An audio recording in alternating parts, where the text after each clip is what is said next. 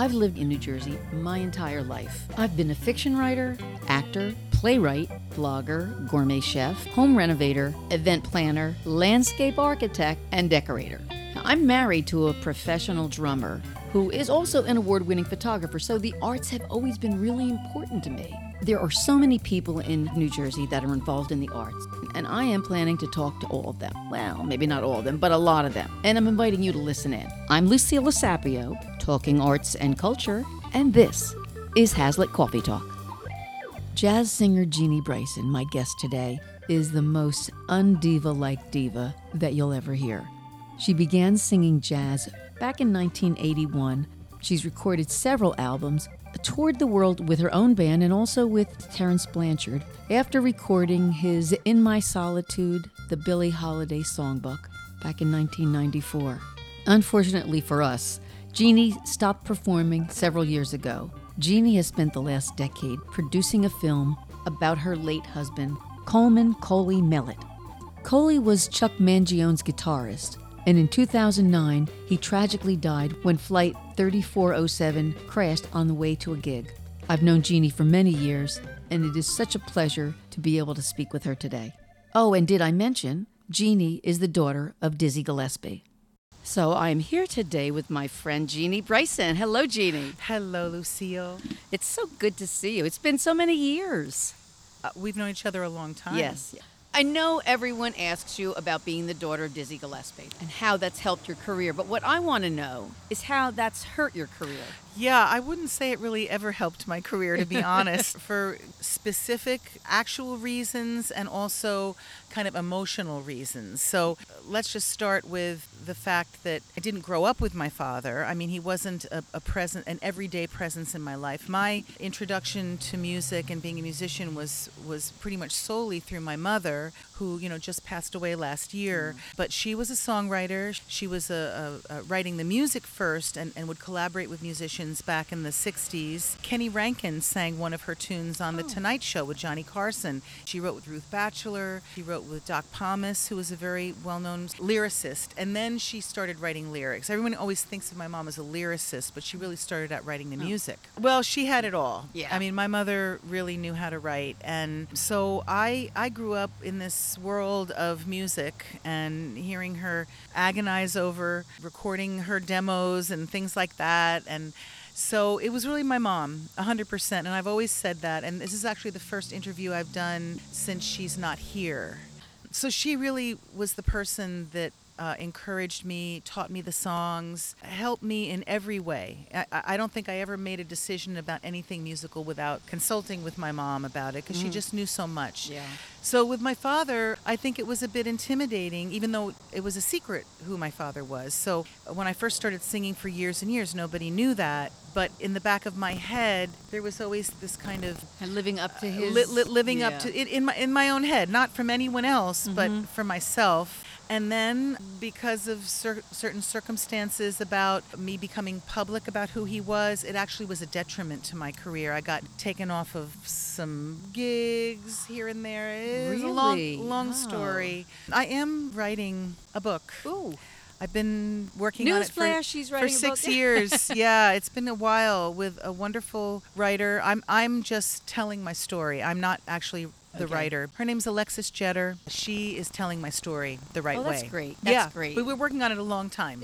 It's just my story. It's my story about my father. A lot of information has been out there about that, and I am happy to be able to tell it from my perspective. Now, I understand that back in 1981, the two of you performed with him.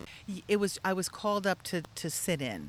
I mean, it was a sit-in situation. It was not. I was not billed not with a him. scheduled it was not. I was there with my year-old son, Raji, his grandson, and my then husband. And he called me up on stage to sing. It was down at some high school down near Cape May. How did that feel Oh, to you? it was, well, I had just started singing. I mean, I was only 22 or 23 at the time, and I didn't even consider myself a singer necessarily, but I sang God Bless the Child. It was amazing. And then my son ran out on stage as I was singing, and so my father's on stage, and I'm on stage, and my baby's on stage. Now, did he call you up as his daughter? No. Oh, he just Yes, I'm just There's going to someone bring in out a the singer. audience I want to bring on? Absolutely. Ooh, Yeah. that must have been No, weird. that was that was expected. Oh. It was a secret. I didn't tell anyone, and I respected that. So, yeah, yeah, At that time, as you said, you sang Billie Holiday's song "God Bless the Child." yes, And obviously, you're a fan of hers. yes. What other singers do you look up to? Well, I want to mention, I also, years later in 1994, I did a Billie Holiday tribute album Oh. with Terrence Blanchard. It's not my album. It was on Columbia, and it was called the Billie Holiday Songbook. And I actually toured with Terrence for that year all over the world. We did, I think, 60 gigs. So tell me, who are some of the other singers you do look up to? Yes. When I was learning songs and listening, I loved Carmen McRae. I love the storytellers. Singing for me is not only about the sound of your voice, but the story you're telling. And so for me, the storytellers like Carmen, like Shirley Horn, I love Nancy Wilson. These are people that my family listened to, and those were the singers that I really loved. And then as I got older, I branched out. I loved Al Jarreau. I saw Al Jarreau maybe 10 years ago. He should have stopped. I'm so sorry. Well, It he was a was- big smoker. It was sad. Oh, I can imagine. Yeah. It's tough to get musicians to know when to hang it up. Now, a male singer that blew me away the last time I saw him, because I thought, oh, he's never going to. Earth, Wind, and Fire. Philip Bailey. Yeah. Oh. Oh, my God. Well, he had it's a 1 in a million voice. like- And I'll tell you someone else, Michael McDonald. Michael narrated the film that I did about my husband. Oh. And he invited me to the State Theater when he was there, and I went. And I mean, his voice was absolutely perfect. Now, speaking of the film, tell me about that. I didn't know Okay. there was a film. There's a film. My hat for the last 10 years, I took off my singer hat and I put on the film producer hat to make a documentary about my husband, Coleman Mellett, who died in a plane crash February 2009, February 12th. He was on his way to play guitar with Chuck Mangione. He was Chuck's guitar player for 10 years. And they left Newark and were on their way to Buffalo. And it was basically the worst negligible accident that could have been prevented that's ever happened in this country for these two pilots that were not only not prepared, but were doing everything wrong on the flight, including being overtired and sick and not taking care and chatting. And anyway, 50 people died. And my husband was one of them. The synopsis for the film is life is short, music is forever. The film chronicles the music that my husband was working on for years in our studio. Singer-songwriter music, not jazz. He was writing and playing all the instruments and writing songs for 10 years. And this was left on his computer. Some were more done than others. Some were just about complete except for adding in a real drummer and a real bass player. So it was not to that point yet, but it was almost there. And Barry Miles, who is a genius that was Roberta Flack's musical director for years, and Coley had just started collaborating in that. Barry was laying down some piano tracks. And when Coley died, we decided that we needed to finish this record. So Barry took the computer, got together with the engineer, and for 1 year they worked on it, and they found all the pieces of the puzzle, and they put it together. We got Will Lee to play the bass. I think a drummer you might have heard of, Steve Gadd, played the drums. Yeah, I've heard of him. Yeah, he's somebody that Like, some people I have know heard Gary of. thinks he's God. He Yeah. is God, Steve God. I mean, yeah, that's what people call him. And all did it. They contributed their talent for nothing. And James Taylor sang on it and played guitar on it. Now, that's another singer whose Yes. voice is just still incredible. It took about a year to get all the tracks lined up, and then a film crew came in and recorded the people recording the music in the studio. So it's a movie about the music and how That's it was great. made. And then there's a little vignette for every song. Nice. It's a beautiful film. But a nice tribute to him. Took almost 10 years to finish. We did the festival route. Our first festival we entered was the New Jersey Film Festival, June of 2019. We won Best Documentary. And in most cases, we got audience favorite it's such a universal theme of love Right. and of musicians helping each other out, even though they didn't even know, most of those guys didn't even know Coley, but they were so moved by his music and his story that they did it. I mean, James Taylor. Oh. I wrote him a letter. I sent it to Steve Gadd in Portugal. He gave it to James, and 3 months later, we got a letter from James's assistant saying he's going to do it. Oh, that's Yeah. so wonderful. So the film is out. Nothing's really out. It got stalled by COVID. It's time to get this out. Yeah. Oh, I do have a website for Oh, the film. yeah. So the film is called Sing You a Brand New Song, the words and music of Coleman Mellett, which my mother, by the way, thought of the title for that. That's a lyric from one of his songs. It says what the movie's about. He's singing all of us a brand new song. So it's www.singyouabrandnewsong.com. Great. Now, you said you're not singing anymore. No, I have not actually sung, although I did sing for the record. I sang some background vocals, but it was like, splitting myself open, and it was just almost impossible for me to do. The trauma of losing Coley in that way, it paralyzed me for so long. I haven't flown since 2009. Most of my career was flying around places singing, and the business was changing. I mean, I don't want to blame it all on that at all. Yeah. But I just couldn't do it anymore. So I had to figure out other things to do to make my life rich again, Now, we talked about your mother being a really prolific songwriter. Was it always your mother that you depended on for the songs you sang? Yeah. Pretty much 100%. Yeah. That's why I don't ask yes and no questions. Yeah. Who else was I going to ask? Who Yeah. else would know like she did? And she had great taste. And it's so funny you should mention that, because just the other day I was doing my exercises in the pool, and I wear headphones. I listen to music. And something came on the radio, a song that my mother, I knew that she loved. And I just burst into tears because I realized that there's probably no one on this earth that had a more similar musical taste as I did as my mother. Right. So did I get it from her? Maybe. Or But- was it hereditary? But all I Yeah. know is if she loved something, almost 100%, I can't even think of a time she would say, hey, listen to this. And I'd be like, oh my God, I hate that. Yeah. It was more likely she might not like something I liked because I was a child of the 60s. She might not have liked Crimson and Clover or Build Me Up Buttercup or Yeah. something like that. But honestly, she gave me my musical taste, which was hugely versatile and really good. So yes, my mother. As you know, New Jersey has a trove of talent when it comes to music, and you've played with so many great musicians in this area. If you could pull together your dream band, who would be in it? Wow. Well, Besides Gary as drummer. of course. I mean, Gary, what a fantastic drummer. I was just thinking about how nuts I was when I first heard Line Drive all those years ago. What a fantastic band they were. They kind of epitomize, still, all these years later, epitomize for me a band of such a high caliber. What talent. Yeah. Every one of them.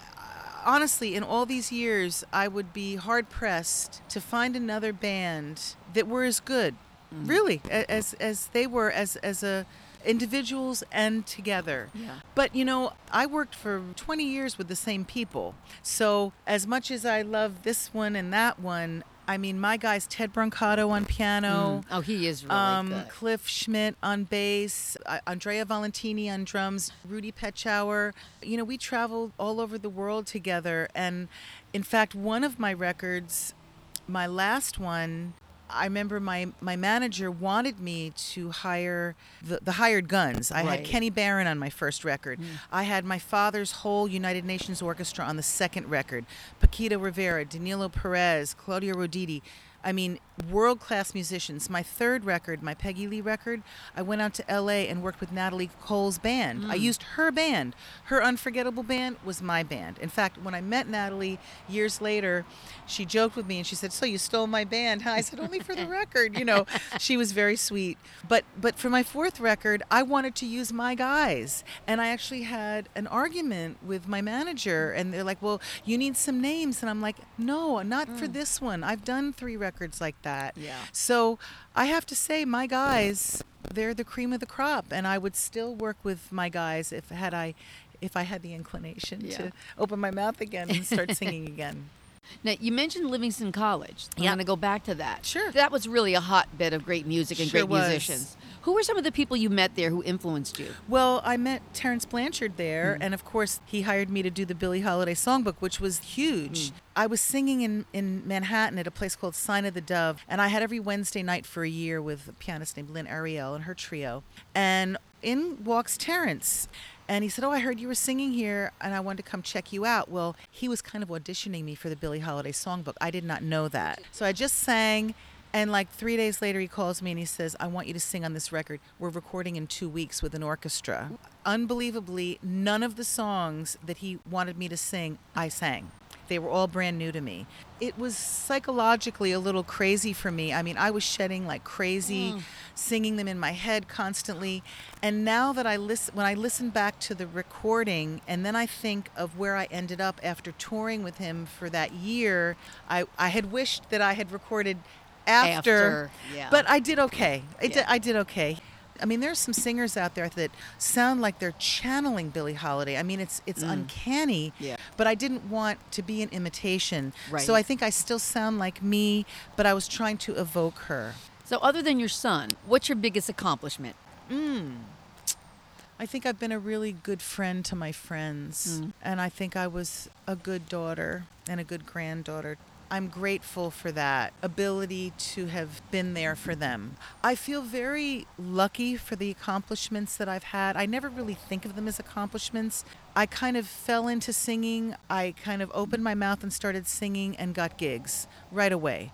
Back then, there were places to play. Oh, yeah. If you were a 22-year-old and could carry a tune and had some great musicians, you could go work in a place for a year and get paid $100 a night. And that's what they're still making. They sure are. My mother and I used to joke about that. In 1980, I made $100, and guess what? If I go down the street tonight and You'll work, make I make $100. $100. Yeah. It's the only business like that in the world. But I know I worked really hard for it, and I worked and got better from working with people that were better than me and that people that were encouraging me. I mean, Kenny Barron recorded me in 1990 before I even had a record deal because he liked the way I sang. He paid me to sing on a recording, for God's sake. I used to laugh and say, who gets paid by Kenny Barron to sing? Most people pay Kenny Barron to play, but Kenny he was my keyboard harmony teacher in Livingston. I mean, some incredible experiences. I played in Brazil on the beach in Rio, and Ted and I were there for 3 weeks playing, and that was the culmination of our trip. And as we left, as we were finishing the gig, people are screaming, we love you, don't stop. And Ted and I are crying.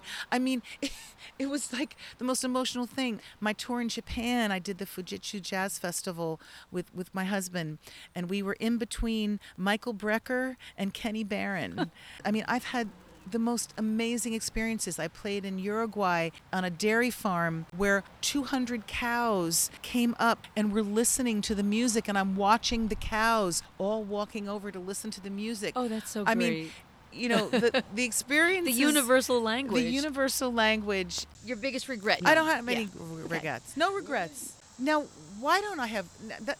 Maybe I'm living in a world with rose-colored glass. I am a glass half full person. That may be why I don't think about regrets. That's not how I operate.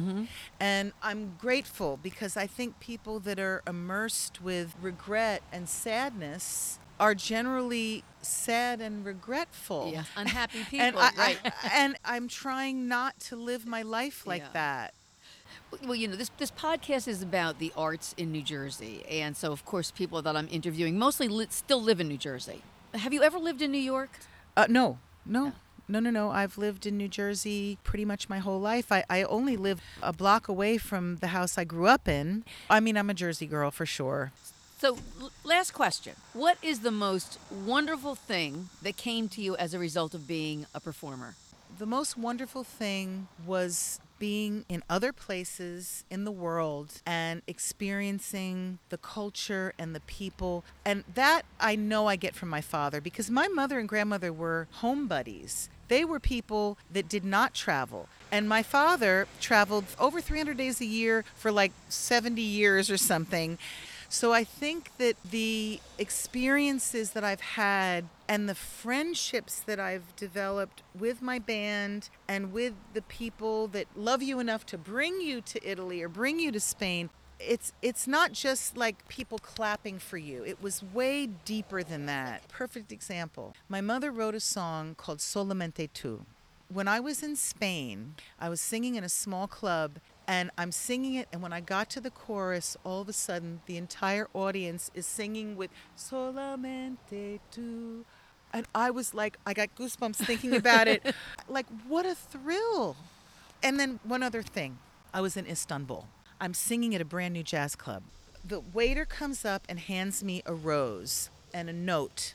And it's like, I hope you remember me. I can't think of his name. Anyway, when I used to sing in Princeton, there was a Turkish guy that lived in Princeton for a year for business. He used to come to see me every week for a year. Then he went back to Turkey. He saw I was going to be there. So in the audience, and I open it up, and I look up, and then he's in the audience with his wife. I hadn't seen him in, 12 years. And I bring him up on stage, and I hug him, and I say, he used to see me sing in New Jersey. It was just completely coincidental. Here I am making this connection. I'm in freaking Turkey, in Istanbul, in a jazz club. Isn't that? That's just great. And then one other one. I was in Greece. I'm singing. A couple comes up to me. They say, you don't know us, but your father is the godfather to our baby. And he told us all about you, and he pulled out his wallet and showed us a picture of you. This is after he died. I never, ever knew that he had a picture of me that he would show somebody. Can you imagine what that did to me? These kinds of things.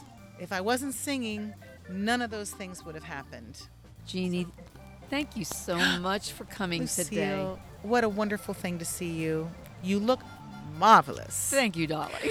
Gary, you look marvelous as well. It's so good to see you. I'm thrilled to do this, and we'll keep in touch. Yes. I love the arts, and I love to talk, and that's why I'm talking to local artists. And if you like listening, then subscribe to my podcast. You can do it on this page, on iTunes, or anywhere you get podcasts. I'm Lucille Sapio, and this is Hazlitt Coffee Talk.